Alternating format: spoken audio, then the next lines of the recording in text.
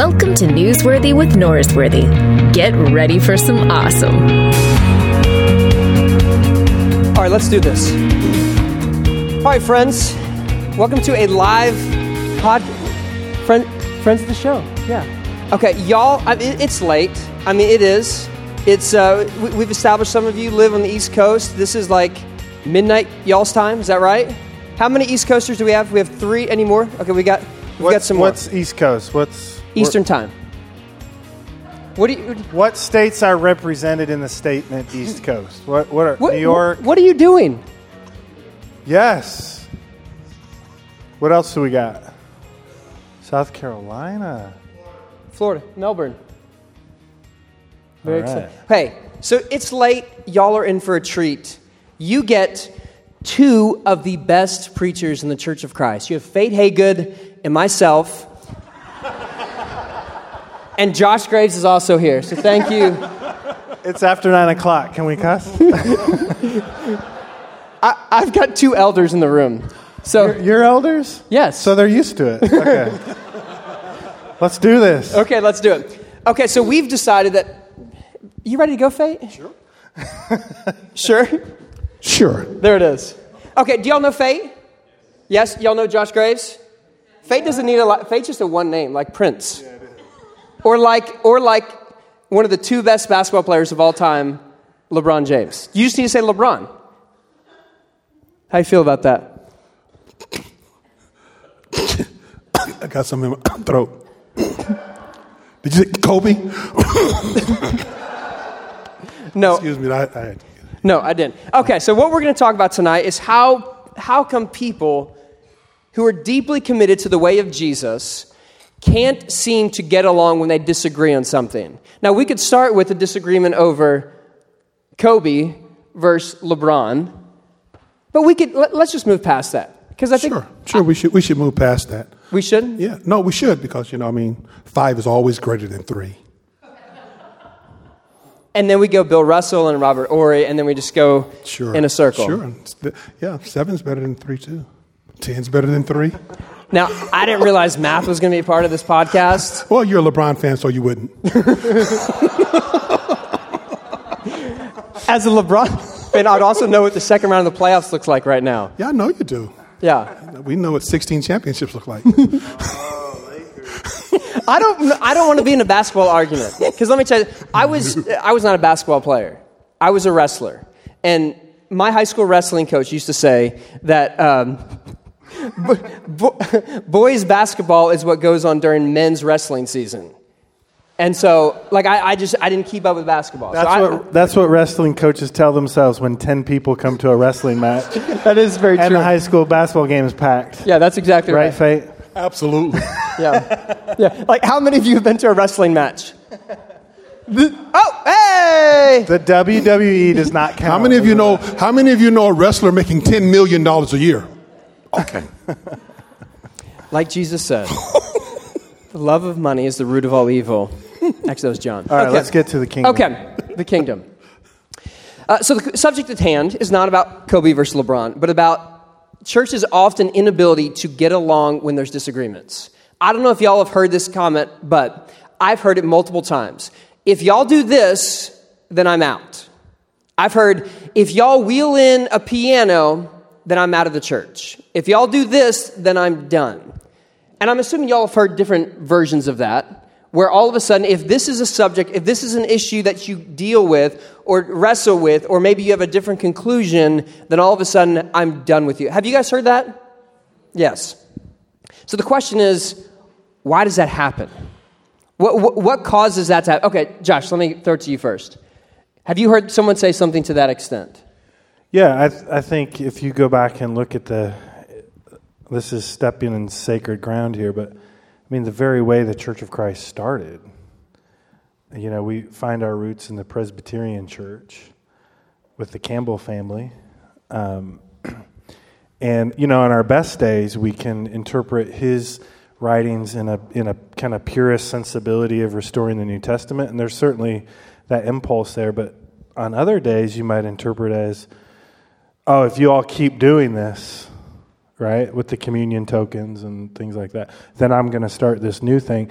Now, the good news in that is that's not unique to American frontier Christianity, because Baptists did it, Presbyterians did it. It's more of an American religious thing. So I don't know if that's good news or bad news, but it's in our very DNA is what I'm trying to say. It's been there from the beginning. Yeah.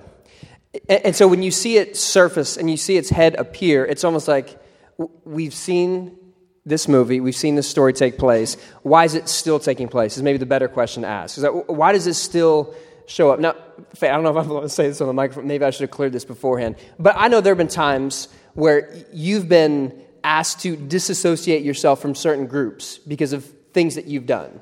Letters that have been sent out saying, hey, Fate is no good, he's an outsider. And you see that.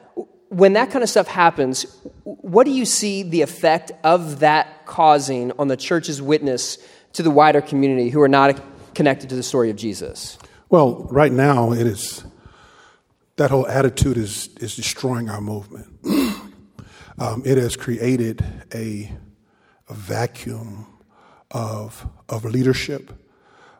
It has also created a vacuum of witness from the members.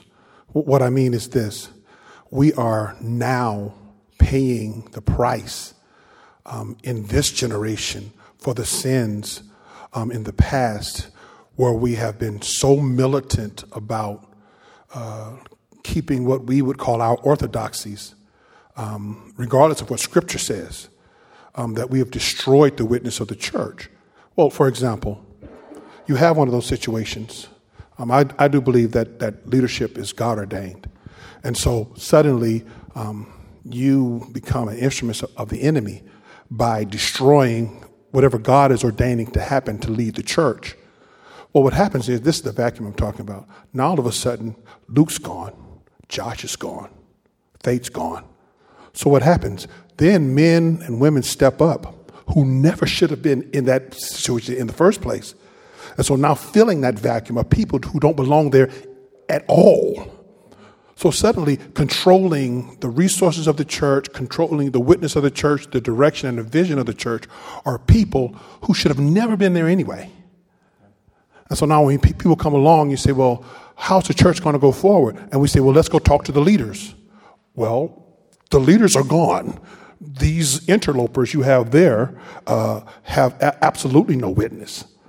They have no vision. And so suddenly you're asking them to do something they can't do. Now, I'm not talking about their character. They stepped up because they had to. Because they had to. The problem is, I don't care how much you put a wrestler in front of a fastball, the wrestler can't hit it. That's true. Now, if you ask a baseball player to tap out somebody on the mat, he couldn't do it. Yeah. If you put people in the wrong position, so suddenly these people have stepped up.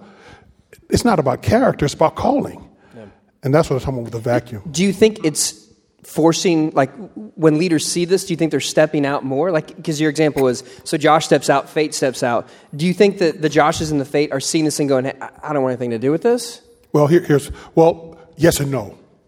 Here's what I say. The Joshes, the Fates, the Lukes, what they do is because they are called to lead. It's who they are. It's who and what they are. It's how God has shaped them to do.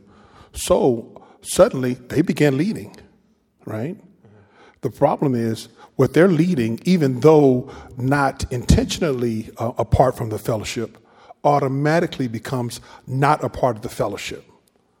And so now you have Josh Island, the Luke Island, the Fate Island. Yeah. But who's controlling the main are people who should have never been anyway. And so now you have, like in Los Angeles, now you have, 10 churches with buildings of, 400, 500 seat buildings with 10 people. And obviously the kingdom of heaven would do a whole lot better. Absolutely. If we were using our resources together. Absolutely. If they call Josh back. Because Josh is supposed to be leading. Yeah. So, Josh, I know one of the things that you spend a lot of time with is the relationship of Christianity and Islam, of Christians relating to Muslims. And you put work into that. You've tried to help foster engagement in the Nashville area. You have relationships with people who are leaders, different communities, and you do that. I'm assuming there's been pushback from people who don't see the value of that, or maybe even the righteousness of doing something like that. And so they say, hey, God, let's push this down. What do you think happens when churches see that kind of stuff and they go,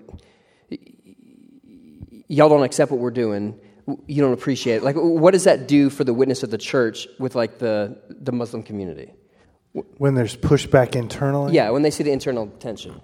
Well, I mean, the Muslims that I work with in Nashville are not surprised by that because of how they're treated. Like, well, of course you're going to get, what, did you think this was going to be easy? So yeah, I think they watch to see if you'll stick to your convictions even when you're being tested from within. Like, one very simple test that I learned early on in interfaith work is, do you bring your kids? Because in most Muslim pockets of Nashville, they're very conservative people, socially. That's why a lot of Muslims are sending their kids to Lipscomb right now, because Lipscomb's the conservative option. God has a sense of humor, right? when that's going on. But I learned that you bring your kids to those events because in many Muslim communities, they do things as a family. So if I show up to stuff, they think it's great. If I bring my oldest son, Lucas, who's 8 years old, now they know I'm in.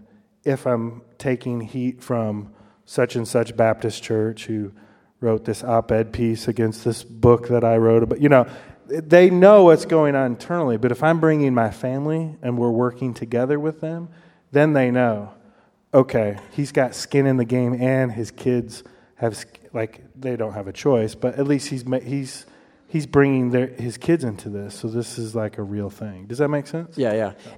So our kids are at different stages of life. So Josh and I's kids, we don't have them together, but like our families have young kids. Just for the record, though, I would be thrilled if my 3 sons married. Luke has 3 beautiful daughters. So since we're talking about family and... That's funny. Yeah. That's funny. I wouldn't want my daughters to marry the sons of someone who looks like he's at the happy hour during a podcast. Slouched over, shirt half off. I don't think I would want that. I've been up for like 20 hours, man. What do you want? Don't come at the king. Come on. Okay. So we have kids at different ages. So you're bringing your kids to stuff. They see the interaction. Your Muslim friends see you're bringing kids. So that means, Josh cares about this. Your kids are at a different stage. They've seen you go through the battles where people have said, hey, faith's no good. We don't want him a part of this. Absolutely. What does it do for your kids and maybe not them specifically, I don't know if you want to talk about their business, but how does it affect the kids of the people who are leaders when they see that happen to their families? It makes them struggle to believe in the idea of church. They have God issues and they'll have church issues. So the idea of church, especially when they're the preacher's kids, now all of a sudden, for preachers' kids, church is their environment of life. Yeah. They're always at church. So church becomes home. And suddenly home isn't safe. And dad has to suck it up. Now granted, my kids were never forced to be preachers' kids. They pretty much do whatever they want. They're hyper independent. I wonder where they got that from. I don't have the faintest idea. Probably their mom. Mm-hmm. I do have the faintest idea. I'll be here all week. But yeah, they carry the scars. But they also carry the strengths of seeing unmovable faith, you know.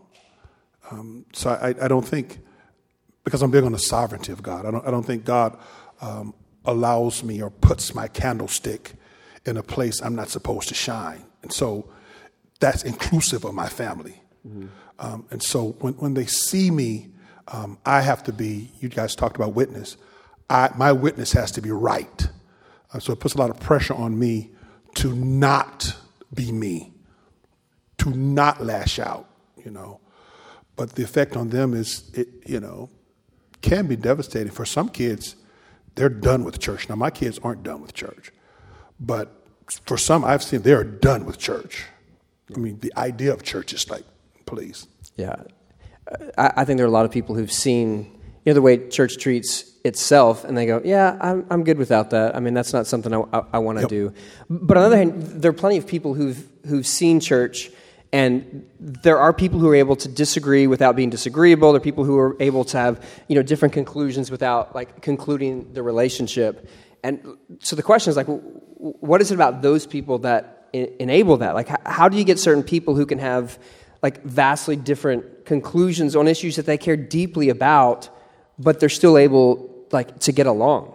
And one of the feedbacks that I get from some people about the podcast is, I felt really uncomfortable when that person said that thing, or so-and-so said something, and that just really upset me. And I'm going, is it so uncomfortable to listen and to hear someone else explain what they think and how they understand God? I mean, let's not forget what we're doing is describing the creator of the universe. Do you really think that you have full ownership of that? And some people, they can't make room for other opinions. So what do you think it is about certain people that are able to do that? I was just thinking about some of the hard conversations I've had within our context in Nashville. I think there's a twin. If I was putting my church psychologist hat on, I think it's a weird mixture of fear and pride. And fear manifests itself in control. And I say this all the time. I do not trust people who need to control everything. I have an allergy. I just can, you can see, that person coming a mile away, right? You just know that whatever they're about to be a part of is not good. It's going to be manipulative. It's going to be short-sighted. There's going to be anger involved. And all of it is the root of fear, especially when you're talking about difficult social things like LGBTQ or racial reconciliation or Black Lives Matter or Christians and Muslims building a house together. Anything that touches on some of the tender social, cultural places we are right now, that it's that fear instinct just kicks in, and people want to control stuff. And of course, the great thing about the Gospels is it has incredible material for people who are afraid. I mean, it's just so rich. And then the other one is pride. And the way that pride manifests itself in churches, the way you measure pride in a church is the ability of that church's leadership to listen to all voices. What do you mean? Okay, I'm just going to... It's late. This is going to be good. No one's listening. Most of the white churches that I've been associated with are led by men who are asked to be elders because they're successful in their business. And they're successful in their business because of the bottom line, most of the time. And it's a bonus if they're a good person. If they're a jerk, well, maybe we can work around it. You sure he was baptized? Yeah, okay, then he's okay. But that is too deep. But here's where I've experienced it.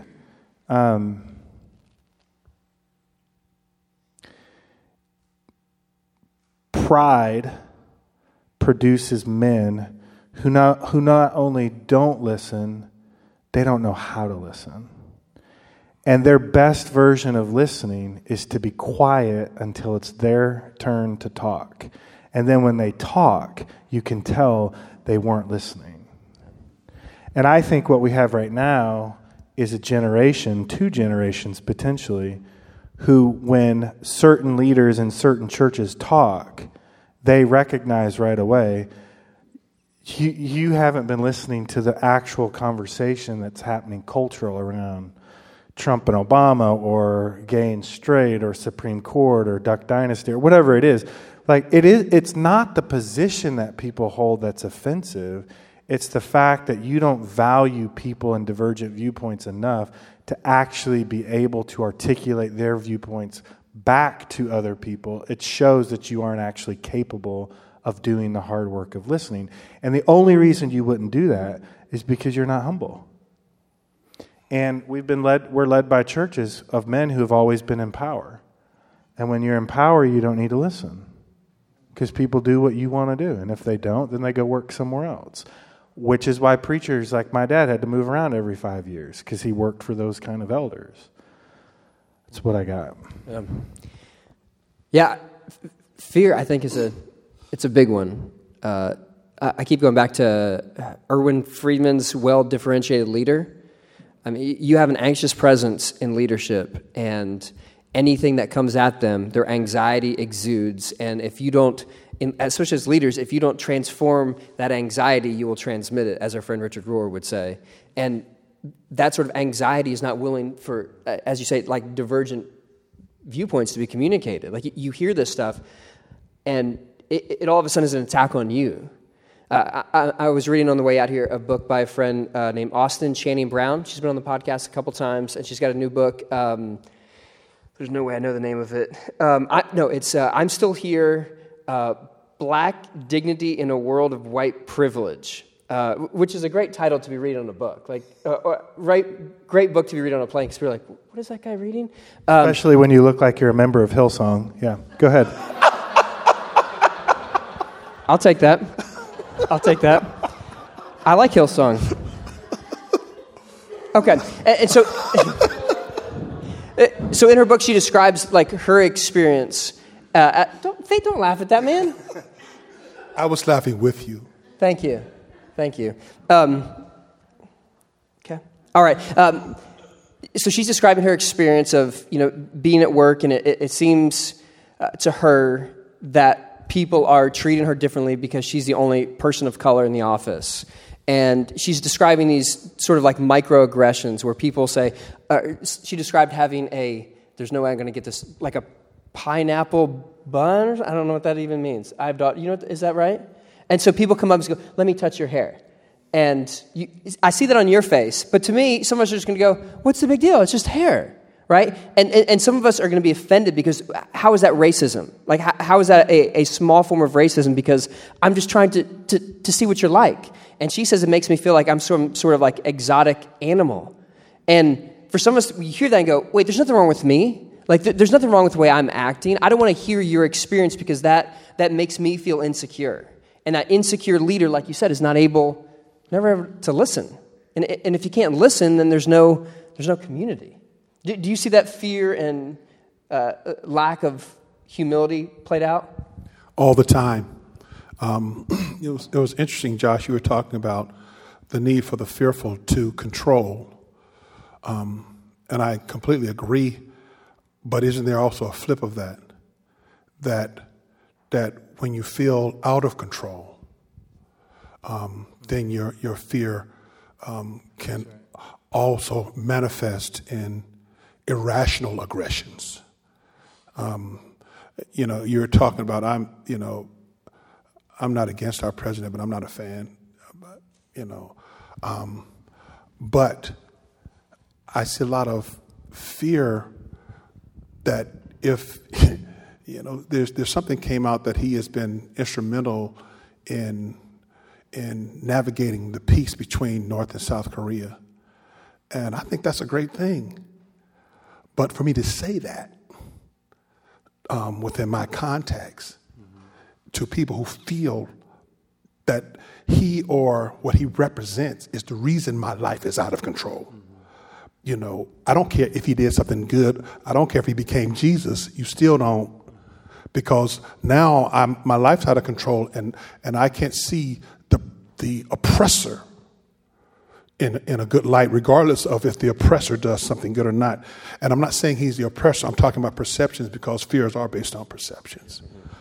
And I just, when you said that, I thought about that. But also when you talk about leadership, we deal with fearful leaders all the time.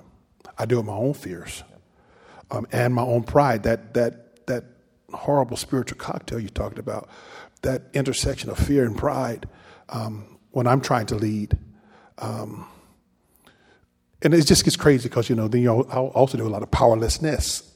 So I guess I'm just all jacked up. Because, I feel powerless in the power position. But I think that, and this is something that my counselor has helped me with, is just the exercise of naming. Okay, here's what I'm afraid of today. You know what, I would jump in right there on something? This is going to sound horrible. Just say it. But see, that right there, that's something that a lot of us, especially as African-American preachers, we kind of need to do that. I have a friend, Vincent Hawkins, who's here, and he says all of us need counselors. Yeah. And you would very seldom hear an African man say, I went to my counselor. That would be a great Blackish episode, wouldn't it? The black preacher goes to the counselor for the first time and his friends make fun of him. Woo-wee. Yeah. I was talking to a friend. Okay, I hear you now. Who happens to have a degree in counseling. And I wrote a check at the end of the session. No, and what she has helped me with... Oh, she? Yeah. Oh! Yes, they let women vote and drive and everything now, Faye. Wow. Yeah.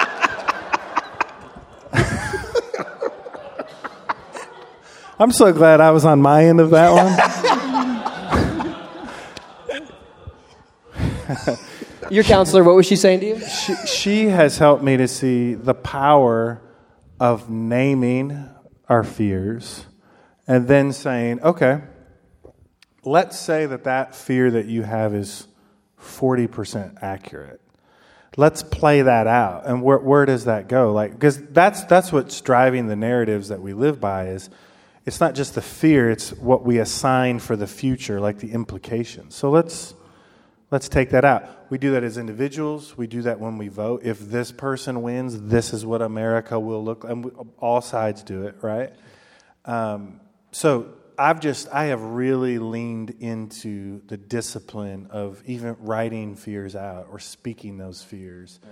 And I think they lose their edge when we just speak about them openly. Yeah, I think so. In the same way that in the garden, they name creation as a way of saying, I have dominion over the creation. So I'm going to name it. It's going to be a zebra. It's going to be a giraffe. I have dominion. I'm going to name it. I think when you name your fears, it does the same thing. Like you name those things and all of a sudden, they don't have the same power that they used to. And I think naming the fear that's causing us to be anxious in churches when we're losing control, I think that's like a real healthy step. And I think naming the fear that when someone's different from us, that they're not the Antichrist. Like you were talking about this, like your attitude about the present, for or against, they have to be completely on that side. So if you're against, then there can't be anything good about them. Or if you're for, there can't be anything bad. And in doing so, what's her name? Catherine Schultz wrote a book called Being Wrong. It's a real fascinating book. And she says, like, when someone disagrees with us, like the first things we think is they're evil, they're stupid, or they're lazy. So we characterize like who they are instead of saying we are all this mixed bag of bad and good, and we are all this mixture of dust and divine. And I think like healthy leaders and healthy people who can deal with divergent opinions understand that just because I'm for Josh doesn't mean that he's not going to make some boneheaded decisions sometimes. And just because I don't like Luke doesn't mean he's not going to have anything good to say every once in a while. And sometimes we just get like this, you're good, you're bad, and we're going to leave people in these sort of like black and white understandings, like for or against, and that's it. But like I think healthy leaders and healthy people say there is the image of God in everyone. And until we have that sort of like as a baseline thing, then we can't like disagree and have space and go, you still matter because you're creating the image of God, even if we see this differently. Absolutely. Okay, so you're leading your church, and their church is down the road, half a block away. What's the closest church in our tribe from you? From me? From Metro. 4 miles? 4 miles. Okay. So they're just down the road. And then you live in Nashville, so there's a church like every 400 feet, basically, right? It's pretty bad. Yeah. As you're trying to create relationships with these churches and go, you know what? They're not the enemy. We disagree on things that we care about. We have substantial convictions on them. We're probably not going to change this, but I don't want you all to think they're evil. How do you do that? What are things that have helped try to bridge that gap? Yeah, they're evil. Oh, okay. Well, that's... No,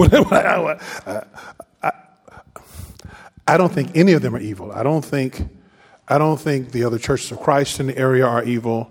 I don't think the Baptist church down the street is evil. I don't think the Seventh-day Adventists or even the crazy church down the street. I'll call them crazy because they're the church, they're the church of all nations. I don't even know what that means. Well, they're the coexist church.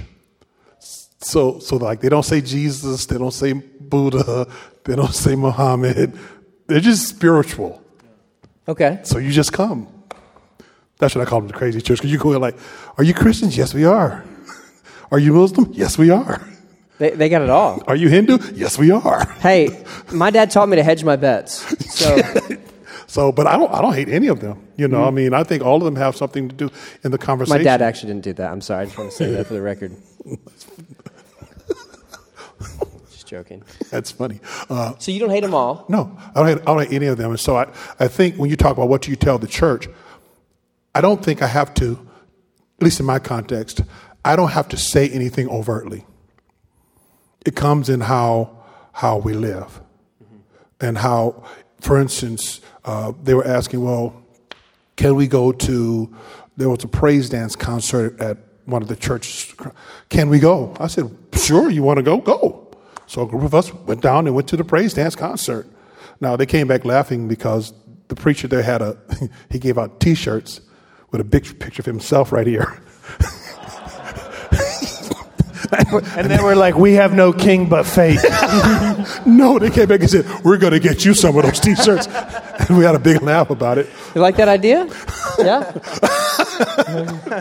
But since I said that, I said, what I don't agree with them, I've already told you I don't agree with them. But that doesn't mean they're crazy because they don't agree with me on everything. No. But we both love Jesus. We both want everybody to go to heaven. We can work together where we can. That's kind of how I do it. I mean, maybe that's not the best way, but that's what I do. I think the biggest challenge, especially in metropolitan, urban, suburban areas, and I think this transcends race and ethnicity, is that the dominant cultural narrative of being American is competition. Absolutely. And hear me when I say this, because some people are like, oh, you don't like America? No, actually, I love America, and I love the fruit of some of that competition. Like, we really built a railroad across America. We sent someone to the moon. Like, we discovered polio, right? So there's a side of competition that's incredible. We have the Steph Currys and the Kevin Durants and the LeBron James that I want my boys to look up to because of who they are in their pursuit of excellence. And the same thing with actors and musicians. But here's the dark side of competition. And this is why I think if you have an unhealthy zeal for all things America, it's really hard to be a Jesus person. Because as I read the New Testament, the dominant narrative in the New Testament is not winning and losing. It's saints and sinners. And those are two fundamentally different narratives that are at odds with each other. And so what we have done in America is we've taken the Jesus story and we've baptized it into the American narrative, and now we're trying to win, and we don't want to lose. So if our church is smaller than it was 5 years ago, we're losing. Which guess what that means in the Church of Christ? 98% of our churches are losing. But there was a time when we were winning, right? And that becomes the nostalgic. And the Methodist Church does the same thing, the Presbyterian Church. So as long as we are fundamentally committed to a narrative which says we care most about winning and losing, it is really hard to take up a cross and break bread and receive the cup. Because is it a different story? Yeah, back in my previous life, when I was a church planner, there were these church planner gatherings I would go to, and some of them were really great. And I became really good friends with one of the Acts 29 church planners right next door to me, and he was such a great friend to me, and super appreciative of him. And then there are other church planner gatherings where it's, so how many people do you guys have this Easter? How many small groups have? What do you have started? And it just became like this sort of us versus them thing, and it just becomes toxic. And part of what feeds that sort of divisiveness is if someone's not happy at church, they have a dozen other options within a 5 square mile radius, not probably square, but right around the corner. They can go to all these different options. And so this sort of need to get people to fill seats means as leaders, we're like, oh yeah, come here. No matter what happens at your previous church, no matter what you're running from and no matter what you're leaving, you help us fill up our stat sheet, even if it's deleterious for the kingdom of heaven. The best thing for us to do is, hey, we're glad you're here, but you probably need to work out some of the issues that caused you to run over here in the first place. Unless you're going to tithe, and then we're good. We're not going to ask any questions. No questions.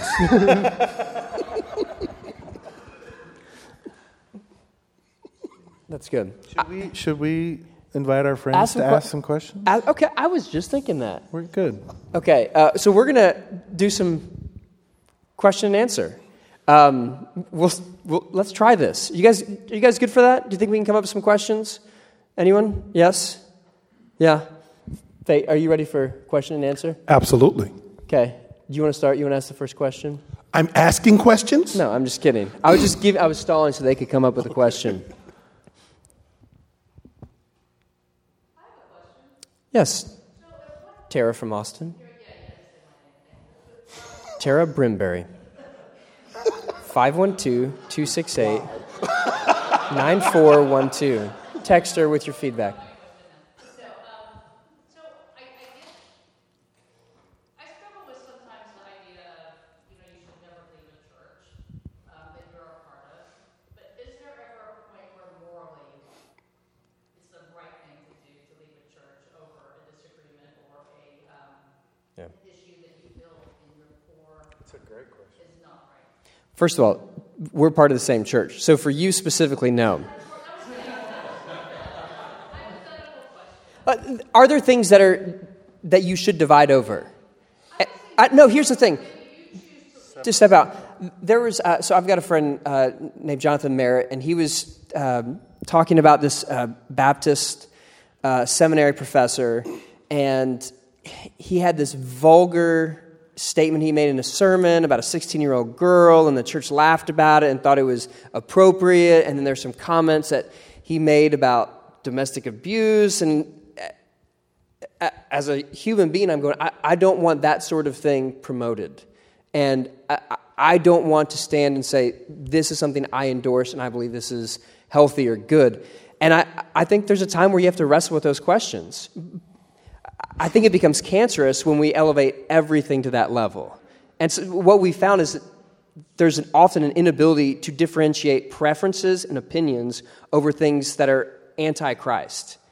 And I think through people that you trust and counsel that can help you make sure that you're dividing them correctly. Obviously, there are times. What would you say to that question, Faith?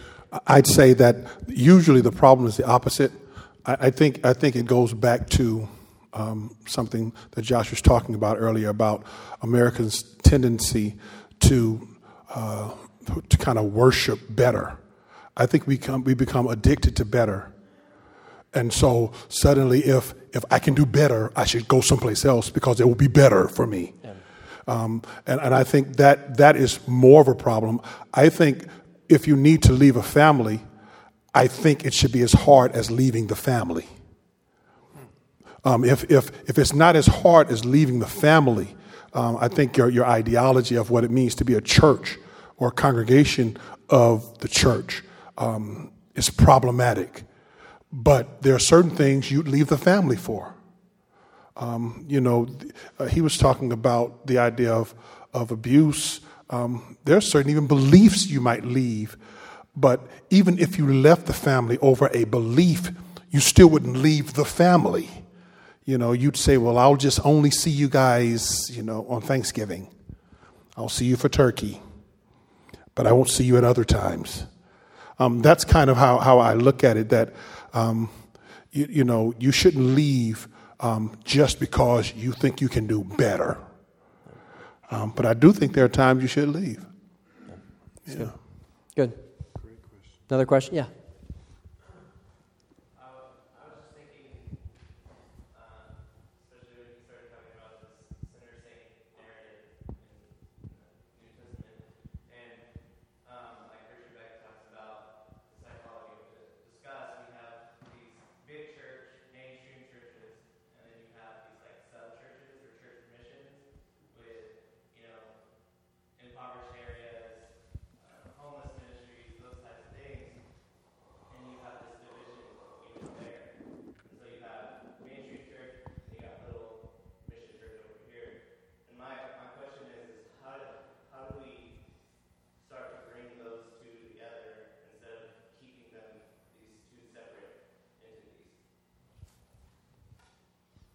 So the question was kind of, if I could reframe it, I felt all of that energy, by the way. The question is, if you kind of have a more institutional, larger thing, and you've got a more nimble organic that has kind of a specific focus, it's usually social justice oriented, how do you keep them together? Is that a fair way?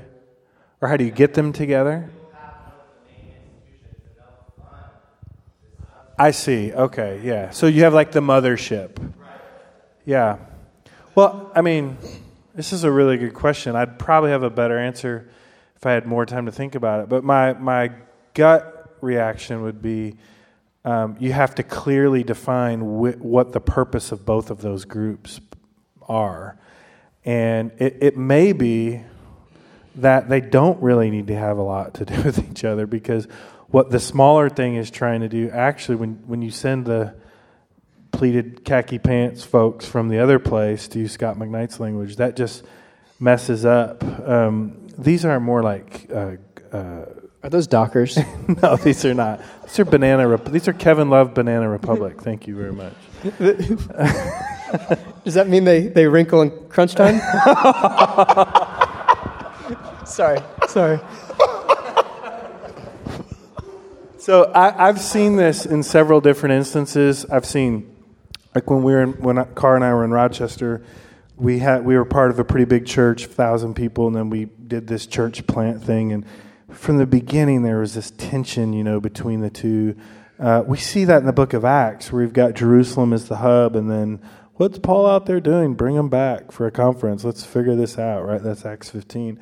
So I don't know if the tension's naturally bad, but I do think there comes a time when the mothership needs to have the guts to just say, we're launching this thing, and it needs to become what God wants it to be, and back to the fear and control and pride, and we relinquish our need to control it. Now, where it really gets tricky is when money is involved, right? So when the big thing is writing the checks for the little thing, the big thing says, well, we're writing the check, so we still get to shape the doctrine and theology. But one of the things that I'm most, if I could say a word about the church where I serve right now, Otter Creek has a long history of launching things and then not getting credit for it. And I love that. I think that's a very kingdom perspective. There's a thriving liberal arts university in Seoul, Korea right now called Korean Christian University. Some may know of it here, but that started by some men and women in Otter Creek who were involved in the Korean War.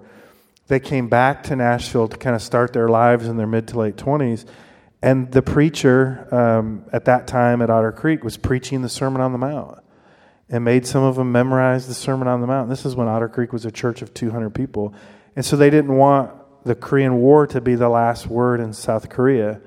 And so they said, we need to go back. We need to invest our own money. And out of that little experiment became Korea Christian University, which now has touched thousands of lives in kind of conservative evangelical circles. So I think that's the healthiest posture, is when churches are planting all these seeds out there, and it doesn't have to be attached and controlled by the mothership. From my experience going from a smaller church to a church that's larger than right now, is each of them play a different role in the kingdom of heaven. And the small church I was a part of before was able to do things quickly and very organically, and a larger church can't do that. And the metaphor that I've used is the small church is like a jet ski. It can go real fast, can turn on a dime, but it can't carry a whole lot of people. And a larger church is like a barge. And where I grew up in Ohio, like the economy was based on the barges that would come in and do the work that they did up and down the Ohio River. And you need them. They're not going to move as fast, but they are almost essential for the economy of the kingdom of heaven. So letting each one play their part, I think, is pretty essential. Let's do one more question, and then we'll wrap this up. Hey, Colin.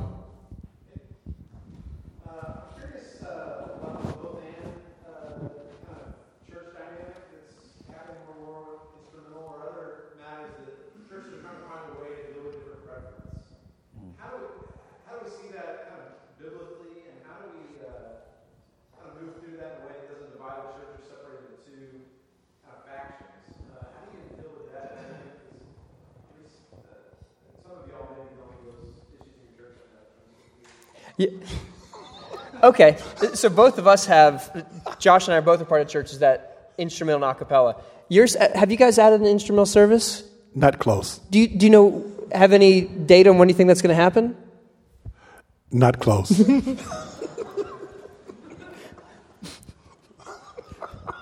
I wonder why. So do I. When I was in grad school, I heard a professor say, churches that do this sort of stuff where they have separate services that look different don't understand the cross. Because people are selfish, and if they can't unify as a church over their style of music, whether that's instrumental or a cappella, then they don't really understand the cross. And I think that's kind of an overstatement by someone who's not, working at a church.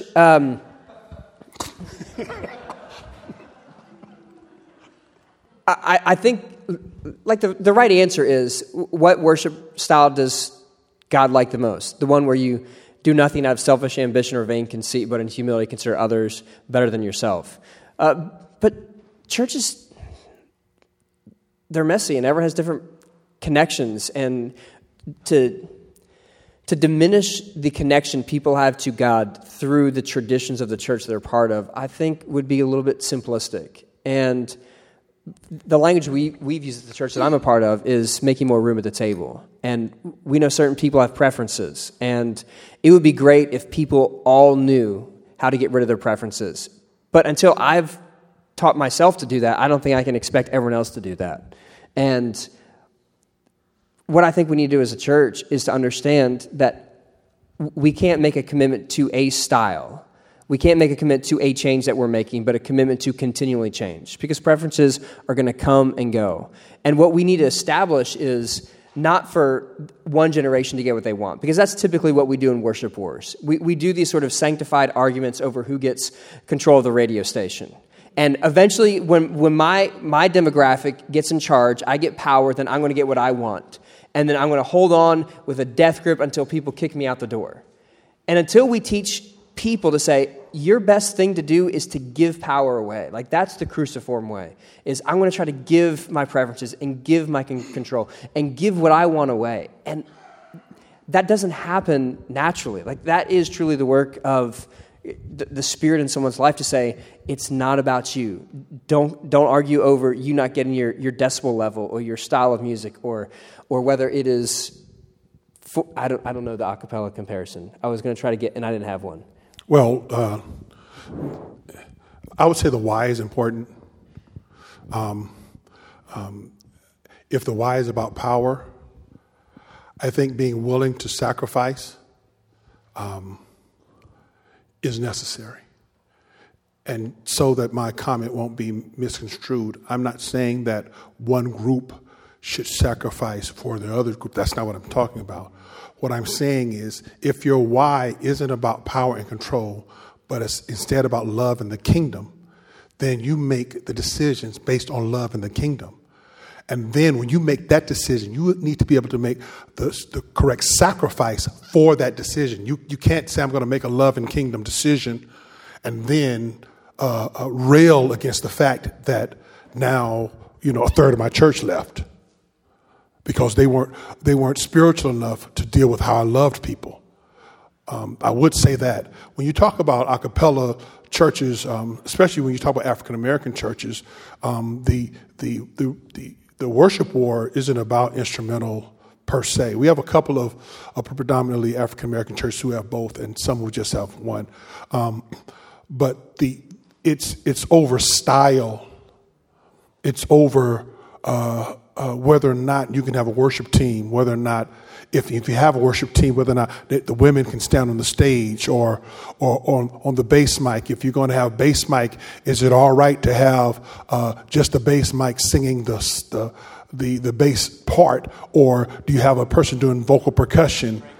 Oh, absolutely. Or do you have, or how lively are we allowed to be? If the beat dropped, do I get to go boom, boom, boom? I'm sorry, did I say that? Well, anyway. For the record, I think that's always right. If the beat drops, boom, boom, boom. Is that right? But those are more. Thank you, Hillsong.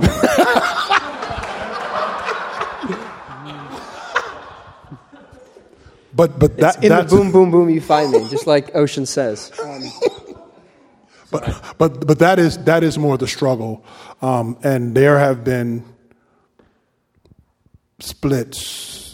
There are books now on is one song leader spiritual or scriptural. It's ridiculous. Okay. So, yeah. Let me ask you a question. Okay, so obviously we have different views on musicality. You and me, sure. Musicality in a worship service. Sure. I don't know if it's fair to put you on the spot, but even when you're at Westover, yeah. I was sitting next to you both services. Sure. You were visibly more uncomfortable in the instrumental service. You don't want to know why? Why is that? Because you don't want to know why. Because you were singing in his ear. This is not a question you want to ask. Okay, I'm not going to... No. I'm just telling you, this is really, really not a question. Okay, thank y'all for... I'm being your friend here. I'm very curious at this point, but I wasn't going to go there. But, okay, so I was just saying, you and I have different views on that. Sure. And so how is it that we're still friends, we can still get along, you can come and participate in worship service. Absolutely. How can you do that even though there's differences? Well, I don't judge our relationship on what kind of music you're going to have in your worship service. You'd have to be a heretic. And by heretic, I mean deny the love of Jesus. If you're talking about instrumental services, I just don't. Y'all didn't go there, so yeah, that's my problem. If you're gonna go there, go there. I'm just saying. Turn it up. That's what you're saying. I'm just saying. Okay, but that's what I'm saying. That's the attitude. I think if we all had that. Where it's, if you deny the love of God, we can draw a line there. Absolutely. Like, that's a line that's significant. Absolutely. But everything else, it's not there. Absolutely. And so let's make space for different conclusions that are not at that line. Sure. Anyway, let's end on that. Thank y'all for being here. Thank you for staying up past my bedtime. Josh, Fate, it's been a pleasure. Thank you all. Thank you, bro. You're dismissed. Thanks for checking out Newsworthy with Norsworthy. Make sure to subscribe to the podcast on iTunes. You are now adjourned.